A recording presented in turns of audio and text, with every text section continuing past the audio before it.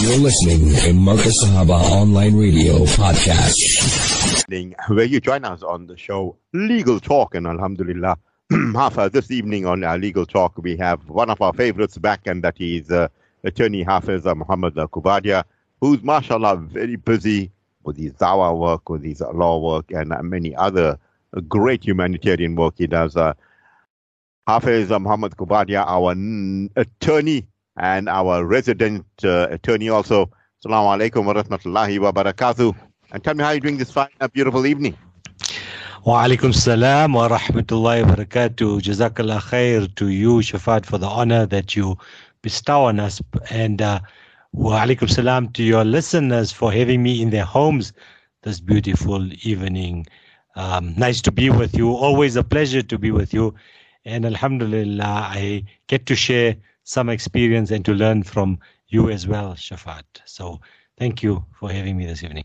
Well, today I'm going to be the student. You know, when people say PTY, LTD, CC, I say, hey, what the hell is this? And between you and I, I'm not in your game. So, we'll talk about that. We'll get into the topic proper. But you had a brother, Kamruddin. Hey, was he Kalamuddin? That, you proclaimed his message in your part of the world. A little about that, Mohammed, and how was the evening and how did you feel, imbibing a knowledge from someone, I believe, that was bestowed an award by the King of Malaysia, if I'm not mistaken. Gee, so I think me and you also learn a few things, that the term Dato in Malaysia is similar to the term like a knighthood, sir term, that would be allocated by the King or the Queen of England.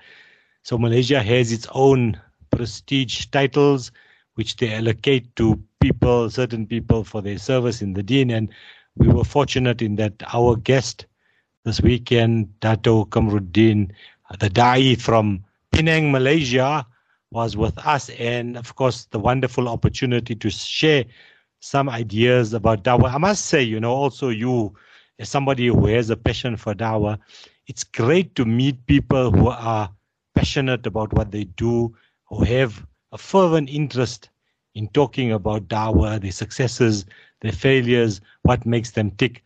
Because sometimes we feel lonely doing dawah. Sometimes, 1, 2, 3 brothers going out into an area doing dawah. You feel that you're all alone, 1 billion Muslims, 2 billion Muslims on the face of this earth, but sometimes you can feel lonely because we don't have enough da'is out there. So, yes, Sheikh was with us on Sunday. We spent a day together. We actually finished it off with a program in Pretoria, Lodium, where he gave an excellent talk about how he embraced Islam, how he went on to meet Sheikh Ahmed Didat. He came to South Africa for a few months. He stayed with at the IPCI. I think it was 2006. So this was just after Sheikh Ahmed Didat's demise, rahimahullah. And how he went on back to start the IPSI in Malaysia, which is the sister organization of the IPCI in Malaysia, in Penang, and what he continues to do till today, alhamdulillah. So yes, it was great listening to his experiences. It was he also did an interview on the local Islamic radio station that we have here. And people, I suppose at the end of the day, we have to support the people who are doing this type of work because they are representatives of Islam at that particular level. And the more representatives out there, inshallah, the more the message of Islam can come across to the general masses, most of whom in this country are non-Muslim and as such unaware of the message of Islam. And yes, so that was a beautiful, lovely Sunday that we had with Dato Kamruddin. Yeah, you heard that, people. Dato, not data. Dato, yeah. Konche, not Dato che. Or Malaysia che. All right, very good. But Mohammed, the certain points he made. Number one, that he was a Roman Catholic and that he reverted to Islam. And it was the startling ayat from the Noble Quran where, it speaks about the Pharaoh's body, will be there kept for mankind till Yawm al-Qiyamah to ponder upon and what this man did and so forth. And then he spoke about Maurice Bucaille, the Bible, the Quran, the science, and how Maurice Bucaille went and identified this body to be that of the Pharaoh that Musa alayhi salam spoke to, and that Pharaoh that Allah subhanahu wa ta'ala promised in the Quran that he will preserve for many, many, many, many years. And then he also made some points where he said, the body of Pharaoh was just found so many, 500, 600, 800 years after what the Quran had said. And there it is, a proven prophecy already. And then he spoke about many other things. And he said about, he spoke about Abu Jahl, was it Abu Jahl, that, he only had to say one word at the time of the revelation of that ayat where Allah said, Abu Lahab and his wife will be, thrown into hell and this and that. And imagine, the ayat is there. Only Abu Jahl had to say one word, La ilaha illallah, and that would have all thrown the whole of the Quran and Islam into the disarray. But, all that, and he became a Muslim. And then he was giving out that booklet and asking questions and so forth. I found his, methodology in calling people very effective indeed. And, as you go through the time, perhaps the methodology changes and so forth. But a great character to have around, a good character indeed.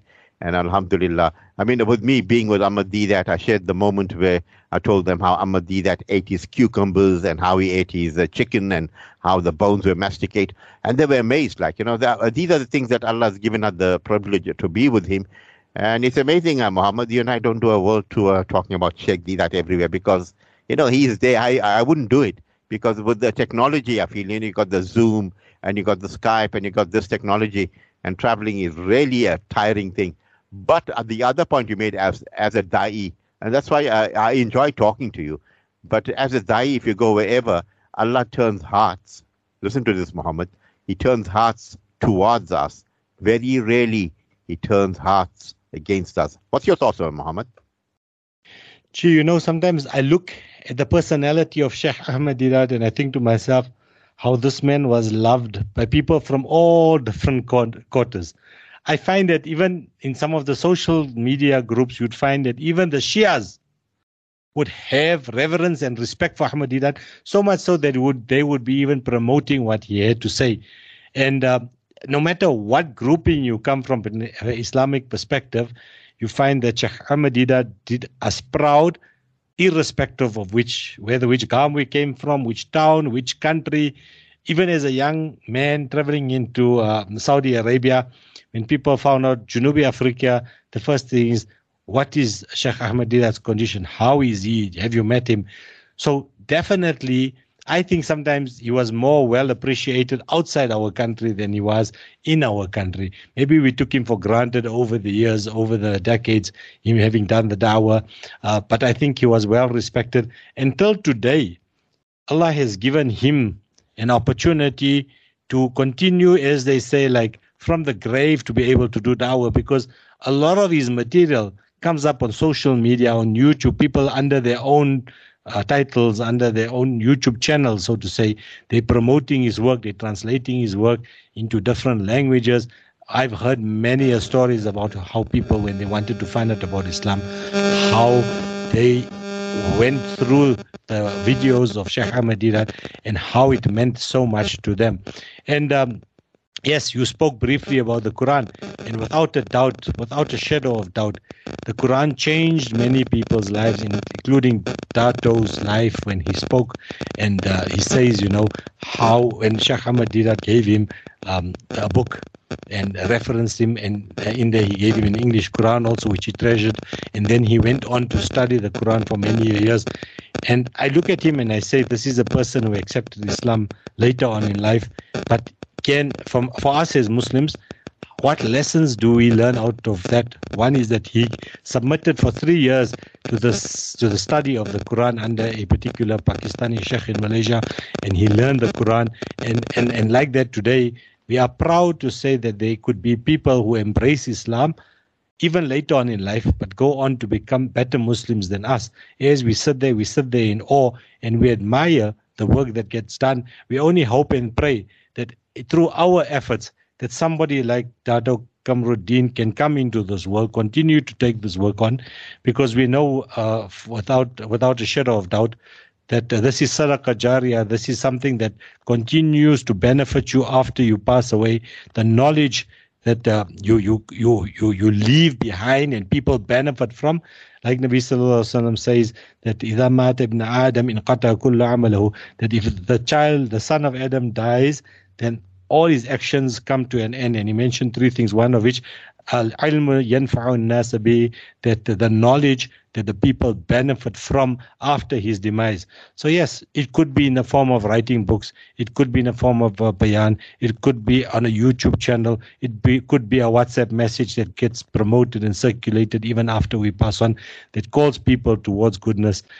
So these are the things that we must consider. And verily within the Quran, are there not just, we understand ayah to mean verses, but there's also another meaning to the word ayah, and ayah means signs. And verily in the Quran there are many signs. Even when Allah talks about فَالْيَوْمَ نُنَجِّيكَ بِبَدَنِكَ لِمَنْ تَكُونَ لِمَنْ خَلْفَكَ آيَةً لِتَكُونَ لِمَنْ خَلْفَكَ آيَةً, meaning that we will show Pharaoh, Allah is talking to Pharaoh and says, today we will save you with your body so that you may be a sign for those who come after you. And this is just one of the many signs that the Quran talks about. You spoke about Surah Masad and Tabbat Yada Abi Lahab wa Tab. If Abu Lahab had to just say La ilaha illallah, that would have been sufficient for the people to wonder if this Quran is from Allah. But Allah, because of His perfect knowledge, knew that no matter how, even if the sun had to rise from the west and Abu Lahab would have to experience it, his heart would not have changed. So Allah concreted it, made it, solidified his belief. And it would have been very easy for the kuffar of Makkah to denounce the Quran by virtue of the action of one man. But it was never the case to be. And we know that to be a sign of the perfect knowledge of Allah, to be the qadar and the decree of Allah, that when Allah decrees something, me and you, Shafaat, no matter how we try or what we try, we can never even begin to challenge or to change that. This is the decree of Allah and that is perfect, and we as Muslims, we accept that. Jazakallah for that, Hafez. Absolutely brilliant. In Abu Lahab, they say he had a ruddy complexion, and alhamdulillah, I knew exactly. I mean, being the uncles of a Nabi Muhammad sallallahu alaihi wasallam, and the greatest opposition came to our Nabi sallallahu alaihi wasallam from within the family, Muhammad. And I think generally now you seeing a lot of family feuds. So there's nothing new, Muhammad. No. So I think some of this clearly is an example to us. Why did some Hamza, why did Abbas, why did some of the uncles accept Islam, and then Abu Talib, Abu Lahab, all of them then reject Islam? So clearly, without a doubt, the verse of the Quran tells us, "Innaka la tahdi man ahbabta walakin Allah yahdi man yasha." O Nabi of Allah, verily you do not guide, you do not give guidance. Guidance is in the hands of Allah subhanahu wa ta'ala. So without a doubt, this comes in as an example to us, one, to say that as much as we try and our effort is, it is only because of the ultimate decree and the mercy of Allah that somebody will accept Islam. Sometimes you spend years talking to a person and trying to encourage him. Maybe you want goodness for him, so you want to spend more time with him. He's good. His personality is by nature very good. And I have many friends like this, I could phone them. They're non-Muslim, but I could phone them and say, we'd like to go into an area. People are ravaged by floods or are ravaged by poverty or something. We'd like to give out some members. As Christian people, they would give me money and say, is there a chance that we can assist? And I know that these people are very good. I mean, without a doubt, Allah has created these people also with that level of mercy that we can't just say is exclusive for Muslims. But when you talk to them about, say, my brother, you did so much for everybody else in this world. Isn't there something that you should be doing for yourself? And he asked you what, he said, I'd like you to buy Jannah for yourself. I'd like you to secure a piece of the year after for yourself. And he looks at you and you say, La ilaha illallah, and he smiles and he looks away, and you think to yourself, if only you knew and understood the value of what Iman is, everything that you are doing, all this goodness you are doing, is just like catching water in a colander. It has very little value for you in the year after. Allah will reward you for what you do, obviously commensurate. But the ultimate prize, winning the game, is not taken up by these people. So yes, so we sometimes also become despondent because we spend a lot of time and effort on family members. For those of us that have non-Muslim families, and your friends, you spend a lot of time and effort, but their hearts are sealed. Summum bukmun umyun, deaf, dumb, and blind. Their hearts are sealed. No matter how you try to phrase it, no matter how convincing you are in your arguments, at the end of the day, there is a seal over their heart, and we should not become overly despondent. The Prophet also became depressed when his uncle Abu Talib, who was really could be considered to be a very close to being a Muslim, but not a Muslim, in the sense that he was the one protecting Nabi Sallallahu Alaihi Wasallam. He was the one defending Islam. He was the one that Nabi Sallallahu Alaihi Wasallam could count on. He was the ones generally that Muslims could count on. And if only he had to say, and Allah knows best, of course, La ilaha illallah, that would have been his salvation. But we learned lessons like this. We learn lessons like this, that it is not your pedigree that takes you into Islam at the end of the day. We have to obviously be pure in our sincerity, ikhlas, and our iman for us to attain Jannah. So whether you're a Khan or a Coovadia, at the end of the day, it doesn't really matter, Shafaat.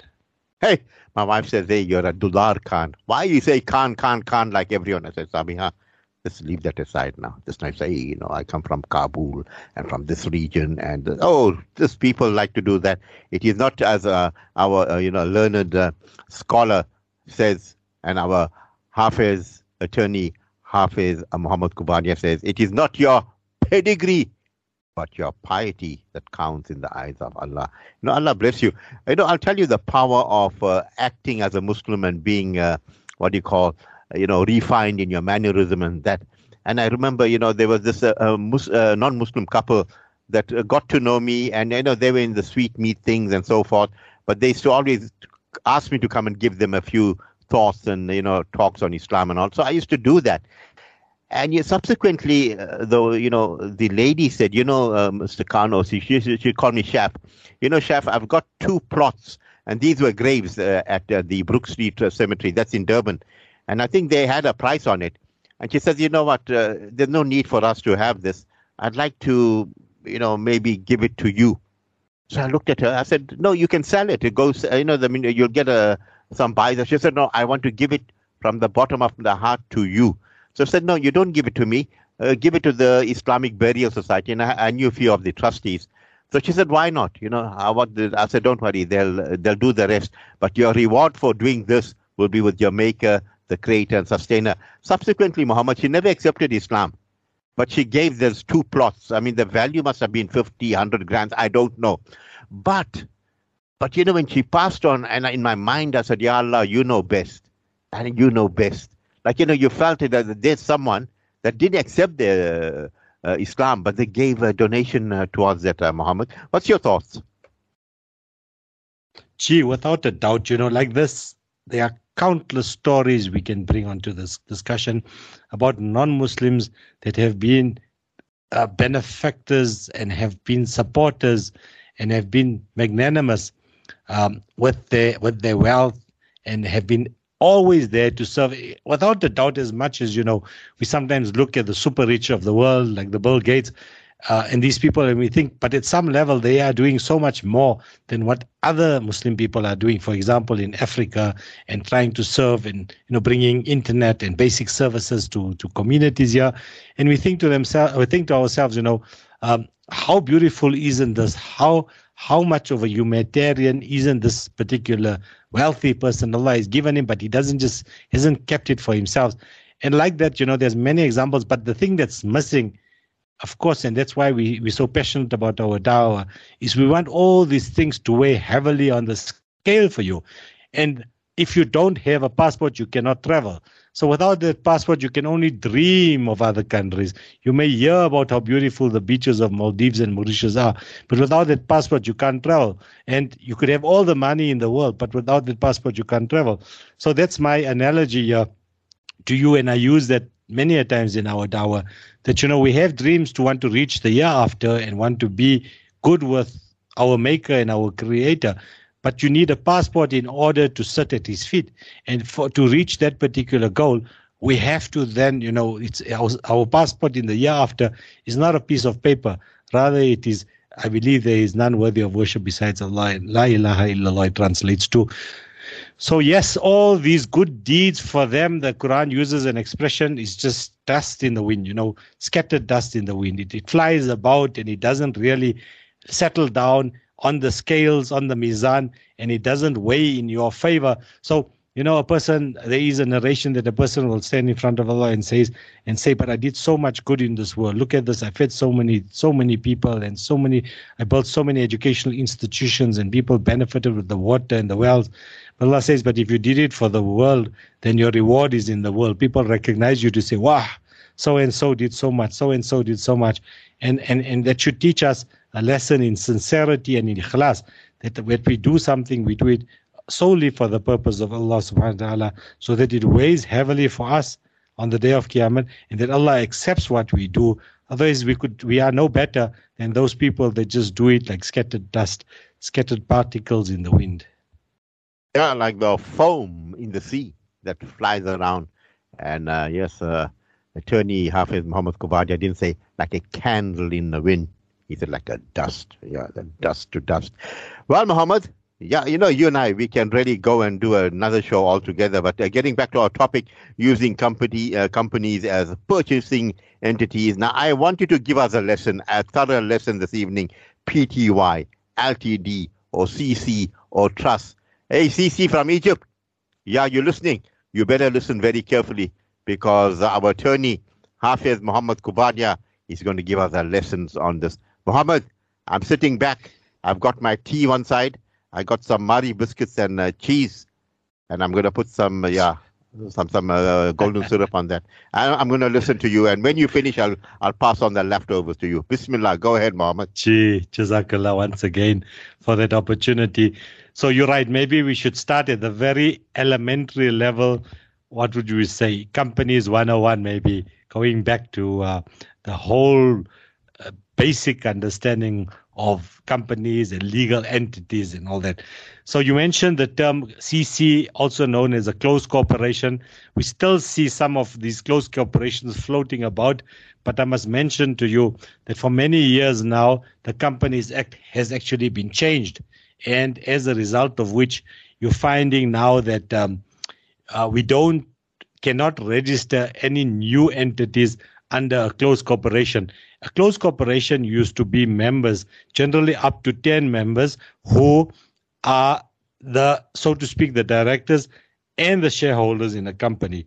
So it used to be, in terms of administration, costs and complexity, it used to be a very easy company to manage and to report on and for disclosure purposes. So you'd find that people would register closed corporations and they would use it as vehicles for trading, vehicles for purchasing various interests, including immovable property.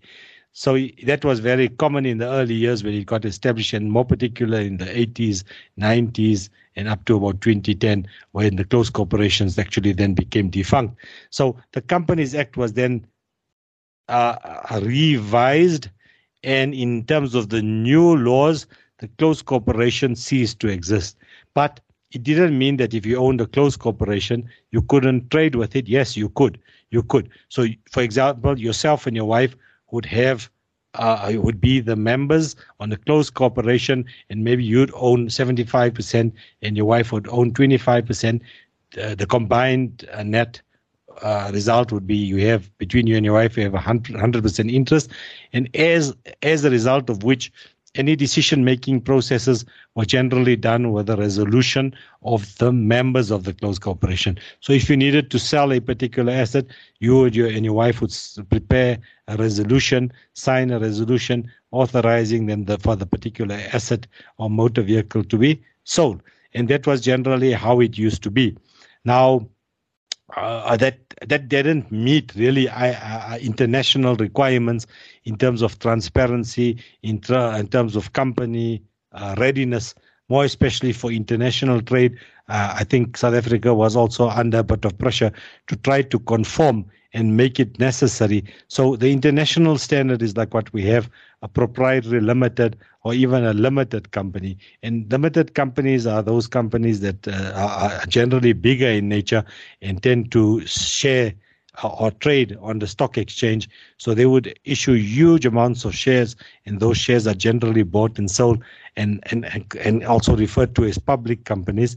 Your Pick and Pays and your supermarkets and your huge companies have shares which they buy and sell, albeit on a stock exchange, and as a result of which you'll find that you'd have, this is the type of company. But by and large, we, the middlemen or the smaller businesses, tend to open up what's called a PTY Limited. So proprietary limited is a smaller company that's made up of both directors and shareholders. And directors and shareholders are not necessarily one and the same person like you'd find in a closed corporation. You could appoint independent directors, and you would have shareholders, and the shareholders would then be truly the owners of the company, and the directors of the company are generally the people that run and manage the company. So you'd find that, for example, that I'd like to open a company and I'd like to appoint my accountant as the director together with myself, because between the two of us, we will be able to take this company that we got onto a different level. He would give me the type of advice that I need. We would make financial decisions together. But the shareholders in the company could very well be my family. My wife and my kids are the shareholders, and they would benefit from the decisions that we make. So we have a director's salary. A person that gets appointed as a director generally is entitled to a salary. He makes the decision making. He makes the decisions on behalf of the PTY Limited or the company for the benefit of the shareholders. And you issue shareholders and you issue share certificates. Sorry, you issue shares and you issue share certificates to confirm that these are the beneficial owners of the company and that they truly own the company.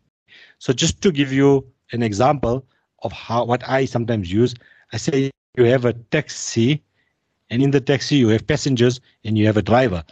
And you decide that from Durban you want to travel through to Port Elizabeth, and there could be 3 or 4 different routes or roads or decisions in terms of time and where to stop and where to continue with your journey.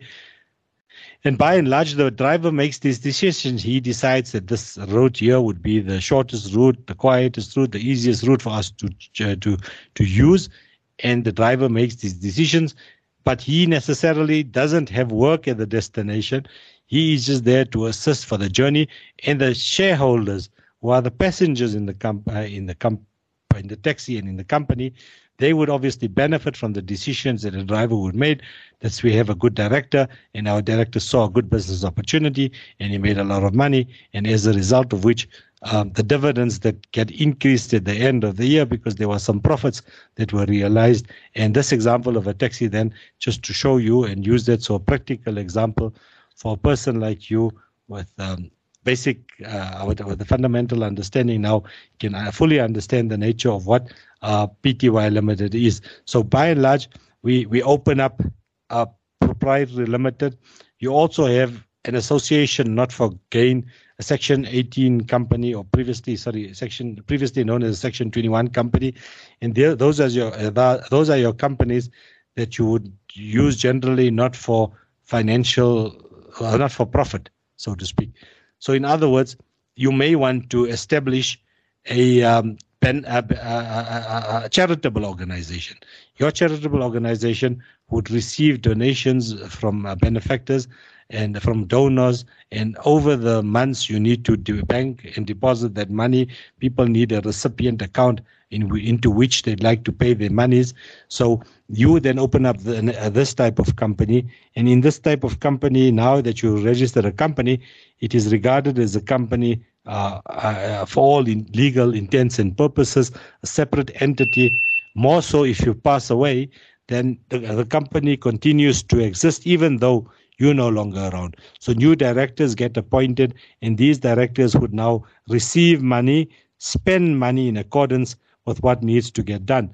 So it's not, sometimes people must understand that if you open up a non-profit company, a not-for-profit company, you'd find that people are still entitled to take a salary, even though the company doesn't, the aims and objectives of the company is not to make a profit.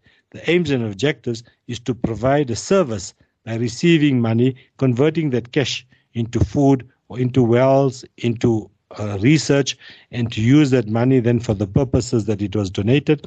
But people may need to get employed. People, you need drivers, you may need a vehicle, you need people to go out and physically hand out these hampers, so you need employees.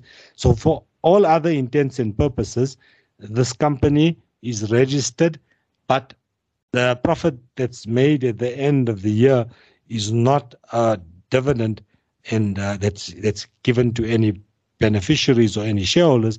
That is carried forward.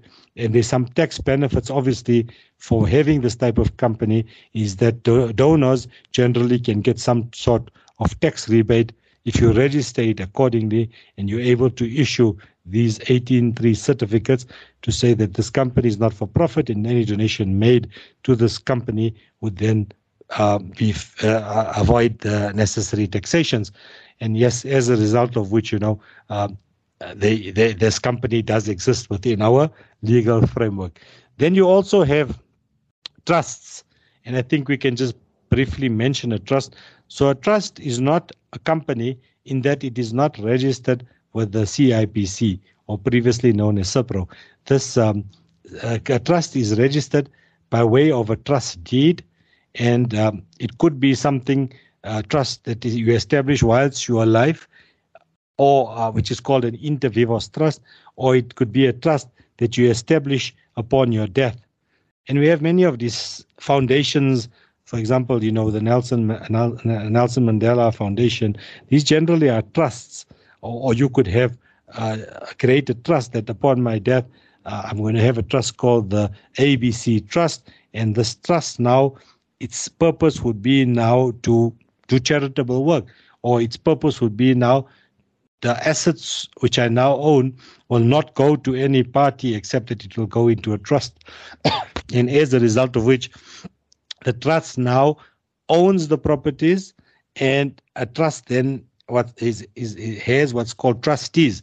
So the trustees now are similar to have roles similar to that of a director, in that a trustee makes the trust decisions, the day-to-day trust decisions on behalf of the trust beneficiaries. So the trust beneficiaries are actually the people who would benefit financially from the trust in those types of trusts.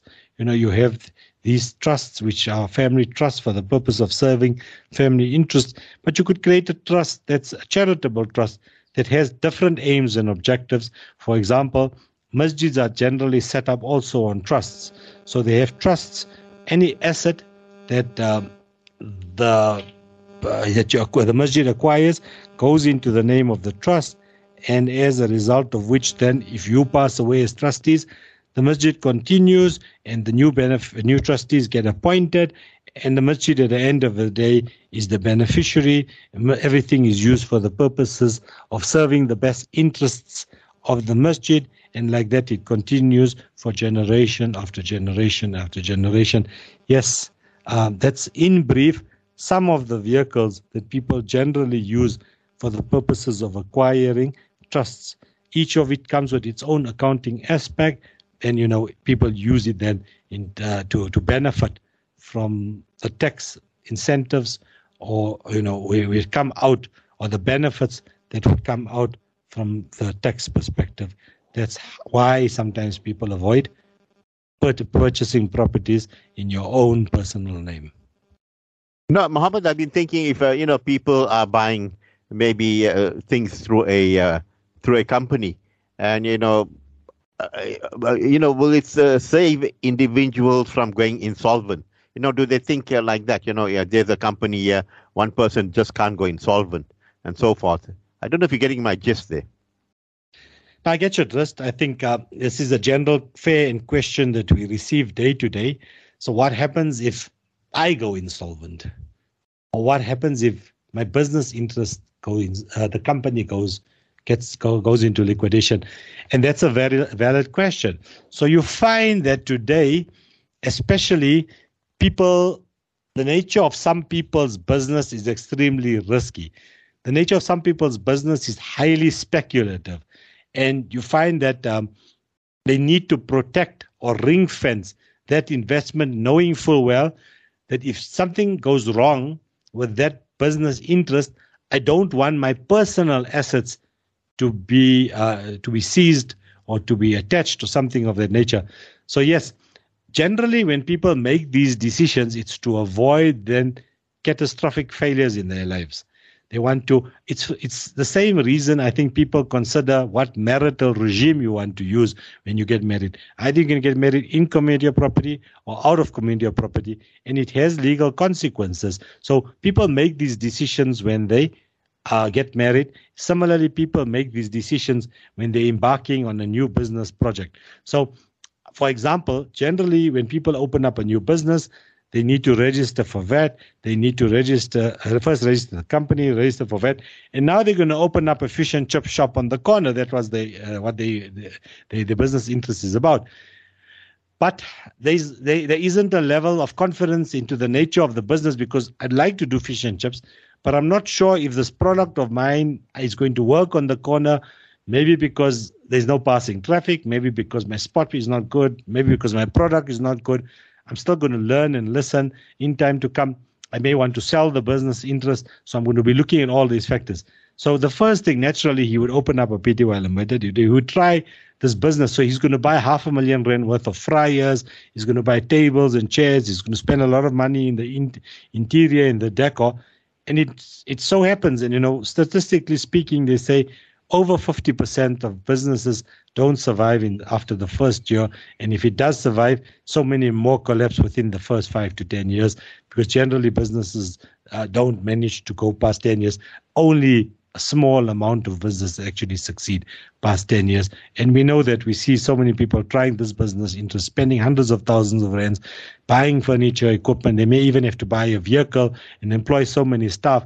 And then a year goes by, maybe for the first few months it was a hit, and people, because it was a novelty in the market, maybe it was ice cream, and he opened it up in the summer season, and then in the winter season he realized, but this is not working out for me. I haven't had a customer the whole week because it's too cold and nobody wants to purchase ice cream in winter. I didn't realize it's going to be so slow. But this business can't sustain itself. I generally just make a bit of profit in summer, but in winter for 4 months of the year, I don't sell one scoop of ice cream. So yes, it could be that a person embarks on these business opportunities, with unsure what the future holds, and he ring fences it. He puts it in the name of a PTY Limited. Now, you are protected as a director or even as a beneficiary against a collapsed business if it's in a PTY Limited. Yes, the Sharia ruling is different, and that can be discussed later on. But just for the purposes of completion of the legal aspect of it, if you open up a business and you do not sign surety with any creditor, that means Mr. Joseph, company Joseph, supplies you with cleaning material, and he gives you credit, so that you can pay him back after 30 days. But if he also says, I need a personal surety from the directors here, should his account fail to get met, then he will have a legal case against even all those parties that sign surety, be it a director, a shareholder, any person that he deems would be of some value to sign a surety. He can ask for their surety. So my brother's creditor can ask me to come in saying, your brother's a lawyer and I believe he must stand surety. So be careful, you signing any documents, some of these documents, and especially moreover with banks and financial institutions, they always 100%, they won't give you a loan to a PTY Limited until they made sure that they have sufficient security and sureties from the directors, especially before they lend money to a company. And if you are a surety, then you would be responsible for the debts of the company, even though you ordinarily would have been protected in terms of the law. Well, Mohammed, that was amazing. That was amazing indeed, and alhamdulillah, brilliant to listen to you, so concise, so precise. It's the years of experience you had and the confidence. Are you perhaps a lecturer maybe at university or at one of these, I must tell you, you may not know, I'm a lecturer every few weeks on Markaz Sahaba, Friday evening. Allahu Akbar. So I get more exposure, more experience from my interaction with you, even notwithstanding the fact that I'm formally not in an institution. But alhamdulillah, I must say, Allah has afforded me the opportunity that I get called upon from time to time to do certain presentations to non-Muslim audiences. So you find there would be Muslim, non-Muslim attorneys that get together and say, we need a discussion on Islamic wills, because we have Muslim clients that come to us that ask us to prepare Islamic wills or to buy their estate. And when we get the will, it's in terms of Sharia. Yes, we do these types of presentations, but without a doubt, what we learn here with you on this opportunity like this springboards us to have the confidence and the knowledge to be able to explain and expound on Islamic principles together with the legal aspects at a particular level. You sound like $1 million, not dollar, people. I made a mistake. You sound like $1 million dinars. Yeah, forget that dollar story. Now, Mohammed, should an individual, buy property in his name or his company or a trust? What would you advise? So I always say that although it's a legal function, it should be done in conjunction with your financial person. Speak to your accountant and tell your accountant, listen, I'd like to purchase a property in the name of a company. Should I use an existing company or should I open up a new company for this new acquisition? Because that person knows your finances best and is able to tell you. But if you purchase it, for example, in your own name, this is going to be the financial and tax consequences. If you open it in the company, this is what we need to be careful of, and this is what. So yes, there's different strokes for different folks, as they say. In some instances, and this is mostly with regard to the property that you will be living in. I generally encourage people when I'm faced with this question, is the property that you are living in, put it on your names, your personal names. If you decide to share it with you and your wife and you want to give her that half as a donation, you can then bring the two of you in as purchasers and purchase the entity in your own personal names. And don't open up a company, not at this stage, not for this particular. Companies require administration. You need to file tax returns at the end of the year, and for that you need accountants, and they would charge you a few thousand rand every year to manage the company and to submit returns, and it's just unnecessary expenses because you'd like to avoid spending that money where it's and only spending where it's necessary. And over and above that, when you purchase a property, especially a home that you intend using for your own personal domestic use, then you don't get the benefit of capital gains. The exemptions are only applicable to properties if it's in your personal name and that you are living in the property. And if you do qualify in terms of personal name and you're living in the property, you buy a property this year for R1 million and you sell it next year for R2 million, the profit that you achieve on the sale of this property is tax-free. You show it through your books. It's money that you will reflect in your bank statement, and you've got nothing to hide from SARS because your affairs were transparent and you made a wise financial decision by purchasing it in your own name. However, if you put it in the name of a company, irrespective of how much profit was made, at the end of the year, you've got to bring it in. So you purchased a home for R1 million, you sold it for R2 million. The profit that was made is reflected in your company, and it is taxable at the company rate, which is at a particular rate, 28% is the company tax. And with that also, sometimes we then have to advise people that this is the company tax rate, and people want to then purchase properties in the name of the trust. That has its advantages. The major disadvantage of purchasing property in the name of a trust is the tax consequences, because your tax rate on trusts is actually 43%, which is extremely heavily taxed. And for that reason, it could serve as a deterrent on income and income producing activities. So maybe I would tell you, Shafaat, that beautiful holiday home that you have in Mshlanga that's not earning an income for you, every time when you fly into Durban, you'd like to use that beach cottage of yours for yourself and your family. And if you pass on, you'd like for your children to benefit from that home and their children to continue. So maybe that's the type of asset you'd put into a family trust, because after you pass on, there is no transfer of ownership, because that property never belonged to you. It belonged to a trust, and a trust by its nature doesn't die. It's just, you just replace older trustees with a younger blood, so you get new trustees that come in to continue. So yes, a lot of family properties and heirlooms are best if they put into a trust. Income earning activities, you have a block of flats with a few shops, it earns you an income. My advice, I discourage people from putting into trusts, because obviously the tax is quite heavy and you don't want to be settled with paying too much tax. Then in other words, you're only working for the receiver of revenue for SARS, and there's very little, the financial benefit that actually trickles down may not be as rewarding as you originally thought it to be. Now, I know Allah has blessed you, you and your friends and family members. You have quite a few properties. You invested in business properties, flats, and so forth, duplexes and all that. What is the best way to invest in property in South Africa, especially taking into consideration the present situation in the country, where, there's a lot of instability, and how's the markets reading and so forth, Mohammed? So, Alhamdulillah, I think over the years we've seen the economy shift. We've seen, we were there to experience in the 90s how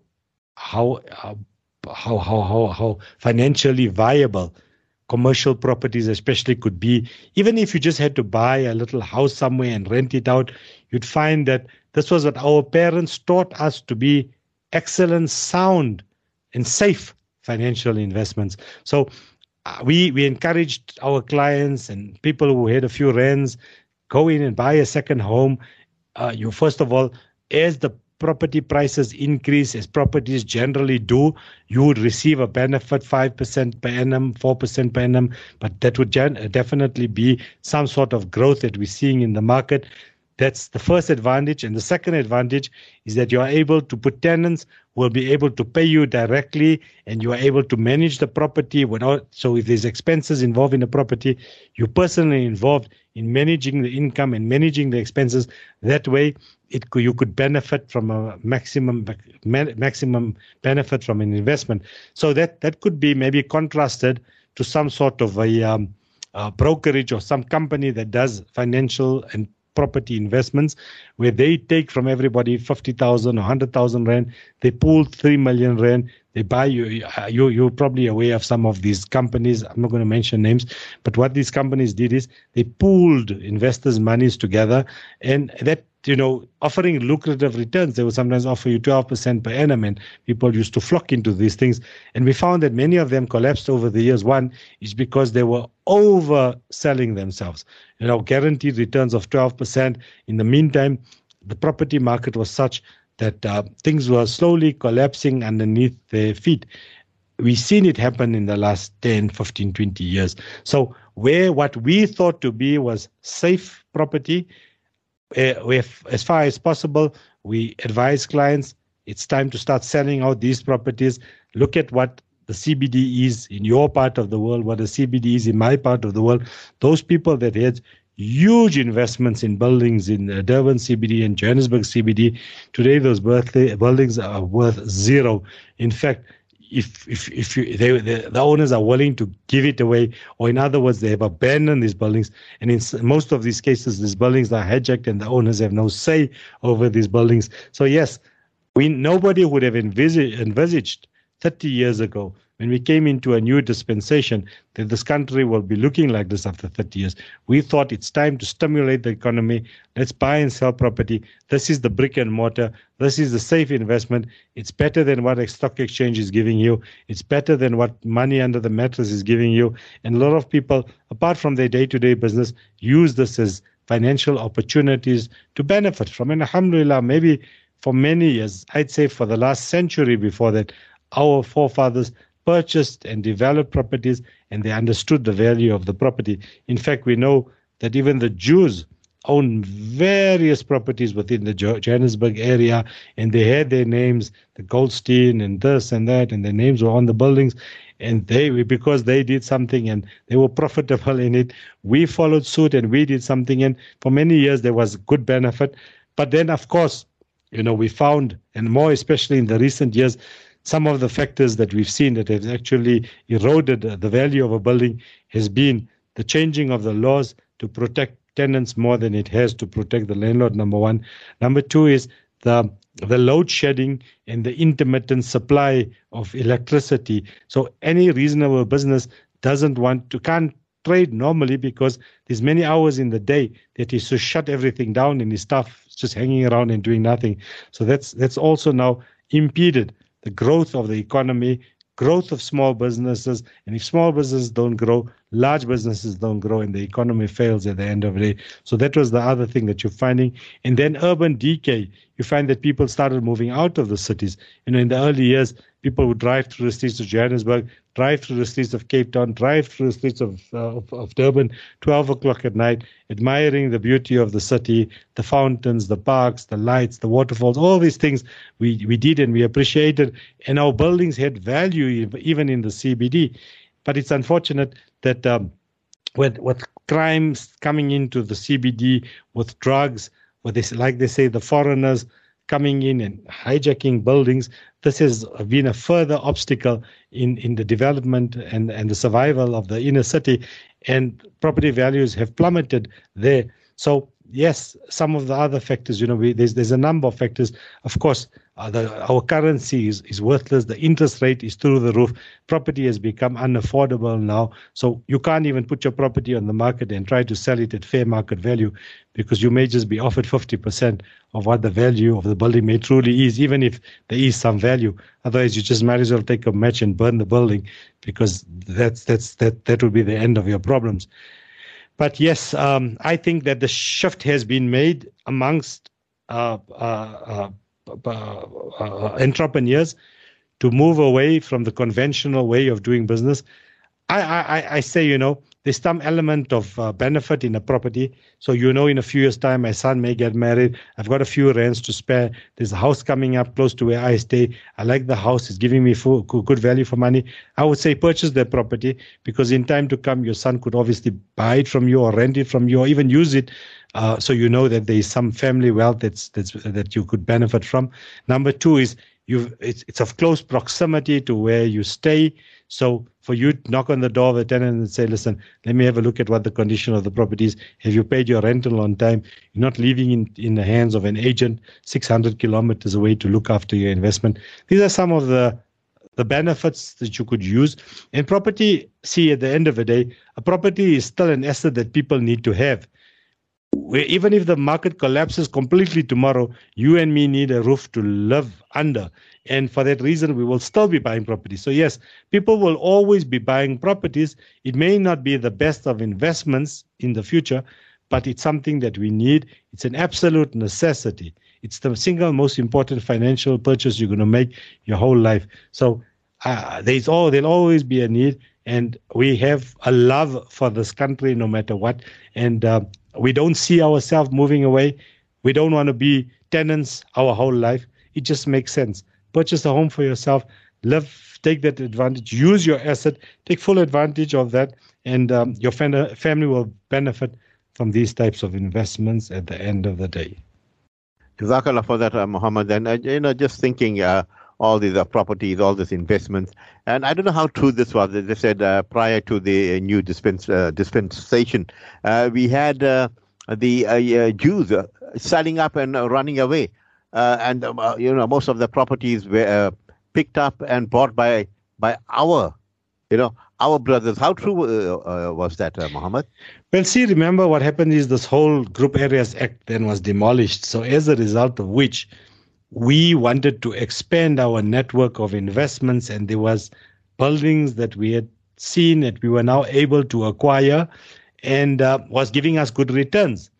Now, a lot of areas, even in the white areas, the previously known as white areas, we purchased properties, and sometimes we paid premium prices because the mentality was, if the schoolie wants this property, he's going to pay for it. I'm not going to give it away for free. So we paid premium prices. So from a Johannesburg aspect, there was areas like Mayfair West, Homestead Park, Ridgeway, Rosettenville, Omondi, which was previously classified white. But because the Indians loved it, and once one or two families go in there, they tend to encourage their family and their friends, come in here, let's get establish a small Muslim society here and get a masjid going and a madrasa going, and like that, they established this, but it came at a small cost. People were paying prices. They didn't get it for free. People paid prices for these properties, and at the end of the day, we benefited in the sense that we expanded our net worth. But how long did it sustain itself? In years to come, some of these areas then became bad because foreigners started taking over drugs, and crime then started settling in.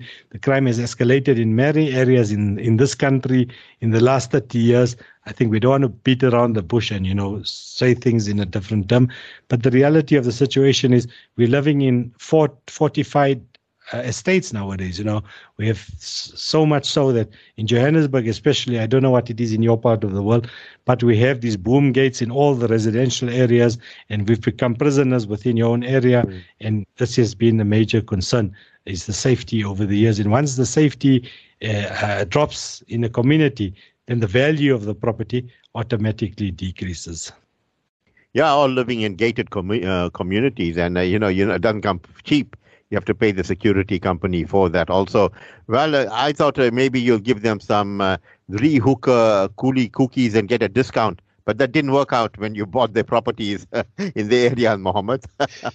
Yeah, we have one adversary, and that's the Jew. The Jew boy always seemed to get the best end of the deal, but the Indians have given them a run for their money over the years. But Allah has given them that benefit in this dunya. We learn this in Islam, that Jews were given many benefits. The Bani Israel were given many benefits, and Allah has given them an opportunity in this world to benefit financially from around the world. They're such a small percentage of humanity, but yet they control the global interests around the world. And me and you, as people living with in a community where we see, or living in times where we can see how powerful they are as lobbyists, as economists, as businessmen. I mean, there's the Pick and Pay and Raymond Ackerman and all these people. We mentioned these names, and only to use as an example to say that these people started with very little, but in the course of their life left billion rand mega stores and industries and companies behind them, and Allah gave them that in the dunya. Allah knows best what is left for them in the akhirah. Well, Mohammed, absolutely brilliant, and I must have said that 10 times this evening because I've really enjoyed your company. You added, a calmness, a tranquility, and you did it like it was like chewing bubble gum or eating gajar halwa or your butternut soup with chicken and corn. I don't know what variation you like, but I'll leave it again. Your parting words before we let you go. Jazakallah once again. This hour that we spent together seems like a few minutes. I hope that I was able to do justice to our topic this evening. You told me, let's do this topic, and I thought, yes, what a wonderful opportunity to enlighten the public and to use what we have learned over the years in your next acquisition and your next purchase out there. So once again, we thank you for this wonderful opportunity. We thank your listeners for giving us the ear for the last 1 hour of this evening. And Jazakallah khair. Assalamu alaikum wa rahmatullahi wa barakatuh. Wa alaikum salam wa rahmatullahi wa barakatuh. to our attorney, Hafez Muhammad Coovadia. MashaAllah, wonderful human being indeed. Time for us to go for, we're actually going for the Isha Azan, and inshallah we will continue after that.